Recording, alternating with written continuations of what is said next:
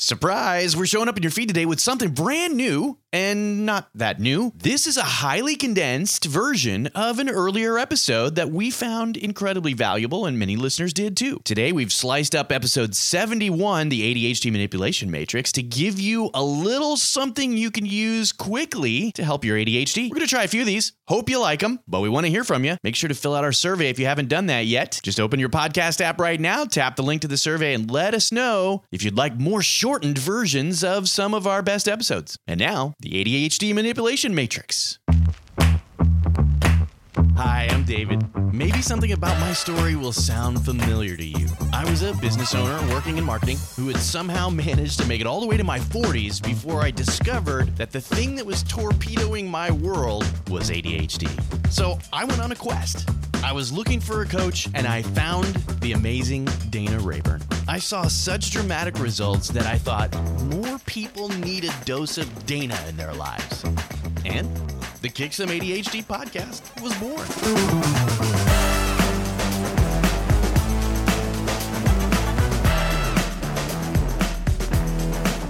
I don't know what a manipulation matrix is, but I'm very intrigued. So, Dina, what is an ADHD manipulation matrix? So here's what got me thinking, David, is, our ADHD manipulates the heck out of us, doesn't it? It's like we're puppets and it's moving us all around. True. And so I thought, you know what? Why don't we start manipulating our ADHD back? ADHD is one thing I'd love to manipulate. It needs to be manipulated. It really does. And so we manipulate our ADHD so we're controlling our symptoms. How do we do that? One of my favorite ways is with brain care. And brain care is really important. Now, remember, we have to pay attention to paying attention. Yes, we do. It's part of ADHD. We have to. And another little saying that I like to say is if your brain isn't working, you're not working. Well, I mean, fair enough. So that means we've got to pay attention to our brain care. And medication, stimulant medication, is the scientifically recommended way of managing ADHD. Okay, we've got to put that out there. However, there's also a building body of science that lets us know that our medication will work better if we're taking better care of our brain. If your car doesn't have petrol in it or fuel, you can push on the gas all you want. The battery can be charged, everything, but it's not going to go.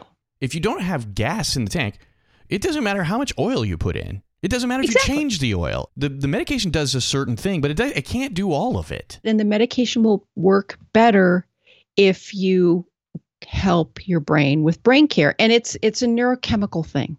It's chemistry. It's really the medication, it needs the dopamine to be able to work. And the dopamine is created by a lot of the brain care pieces. Yeah, that's true. Excellent. Yeah. So what I want everybody to realize is it's hard to get the pieces of brain care right all the time. And all of us are unique and individual. So exactly. Right. Some of us will get more bang for the buck out of some of these than others. There's no one form of ADHD. Each of us are different. Some of us need different brain care or more of one than another. So we're being practical here. Yes. This is what it's about. This is practical. And this is realizing we can't do everything. We don't need to do everything. We need to know the things that we each need to pay attention to. Let's step back and do an overview because some of our listeners may be saying, oh my gosh, what's brain care? What are we talking about? The brain care we need to pay attention to manipulate our ADHD is sleep, as you mentioned. It's an ADHD-friendly diet. So that means the foods you eat, the foods you avoid, when you eat, remembering to eat, all the parts that it takes to get healthy food in our bodies for our brains. Yes. Exercise. Right. Hydration, drinking enough water, fluids, healthy oils, because your brain's supposed to be a spongy. Thank you. Sponge. Yes. You knew what I was going to say. It needs to be like a damp sponge. Vitamins and minerals. There's some studies that show there's a lot of minerals that we are lacking with ADHD. Meditation, and then gut health. So those are the main things we're talking about with brain care. So that's the overview of the brain care that we're looking at. Getting clear on which pieces of the brain care that you just ought to focus on the most for you. Everybody is different, as you said, David. I can get away with a night or two of not very good sleep, and I can still function well. Maybe you can't. Or maybe it's because there's a chronic lack of sleep, that this huge sleep deficit that's built up over time. And maybe you can get away without eating breakfast. I know I can't. True story. I can and often do. Although I've gotten way more consistent after learning more about my protein needs. I had also read some research. You talked about foods we should eat and foods we should avoid. In general, ADHD brains need more protein than other brains, and we don't do as well with sugars and carbs as other brains do. If I end up with a high carb meal or if I eat a carb focused breakfast and don't get protein, then it does affect me negatively. Yes, that's exactly what we're talking about. I just have had it running in my head for years, and I built it slowly over time as I figured this stuff out. So what we include in the matrix is the things we talked about: sleep, diet, meals, exercise, hydration, healthy oils. Are you taking a fish oil supplement?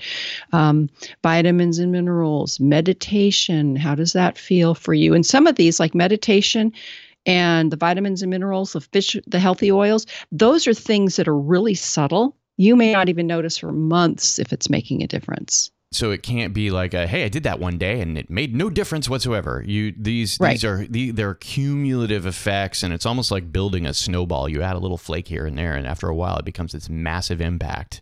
And then we need to look at medication. If you take ADHD medication, what are you taking? The time of day you're taking it, because if you take it too late, it's going to impact your sleep, right? And you can add other things to this if you want to. If caffeine if you drink a lot of coffee, maybe that's impacting your sleep. I just want you to all start to become aware of what habits you have and how it's impacting the way your brain works.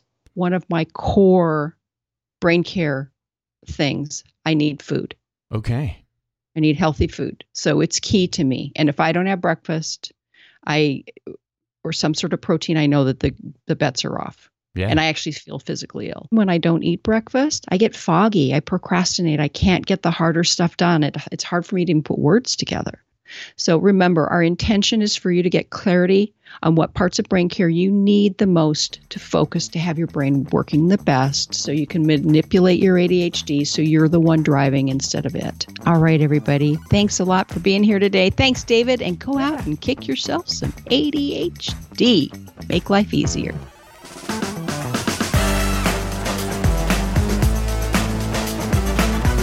So, what do you think? Is Kick Some ADHD making a difference in your life? If so, join the movement. Help Dana and me help more people.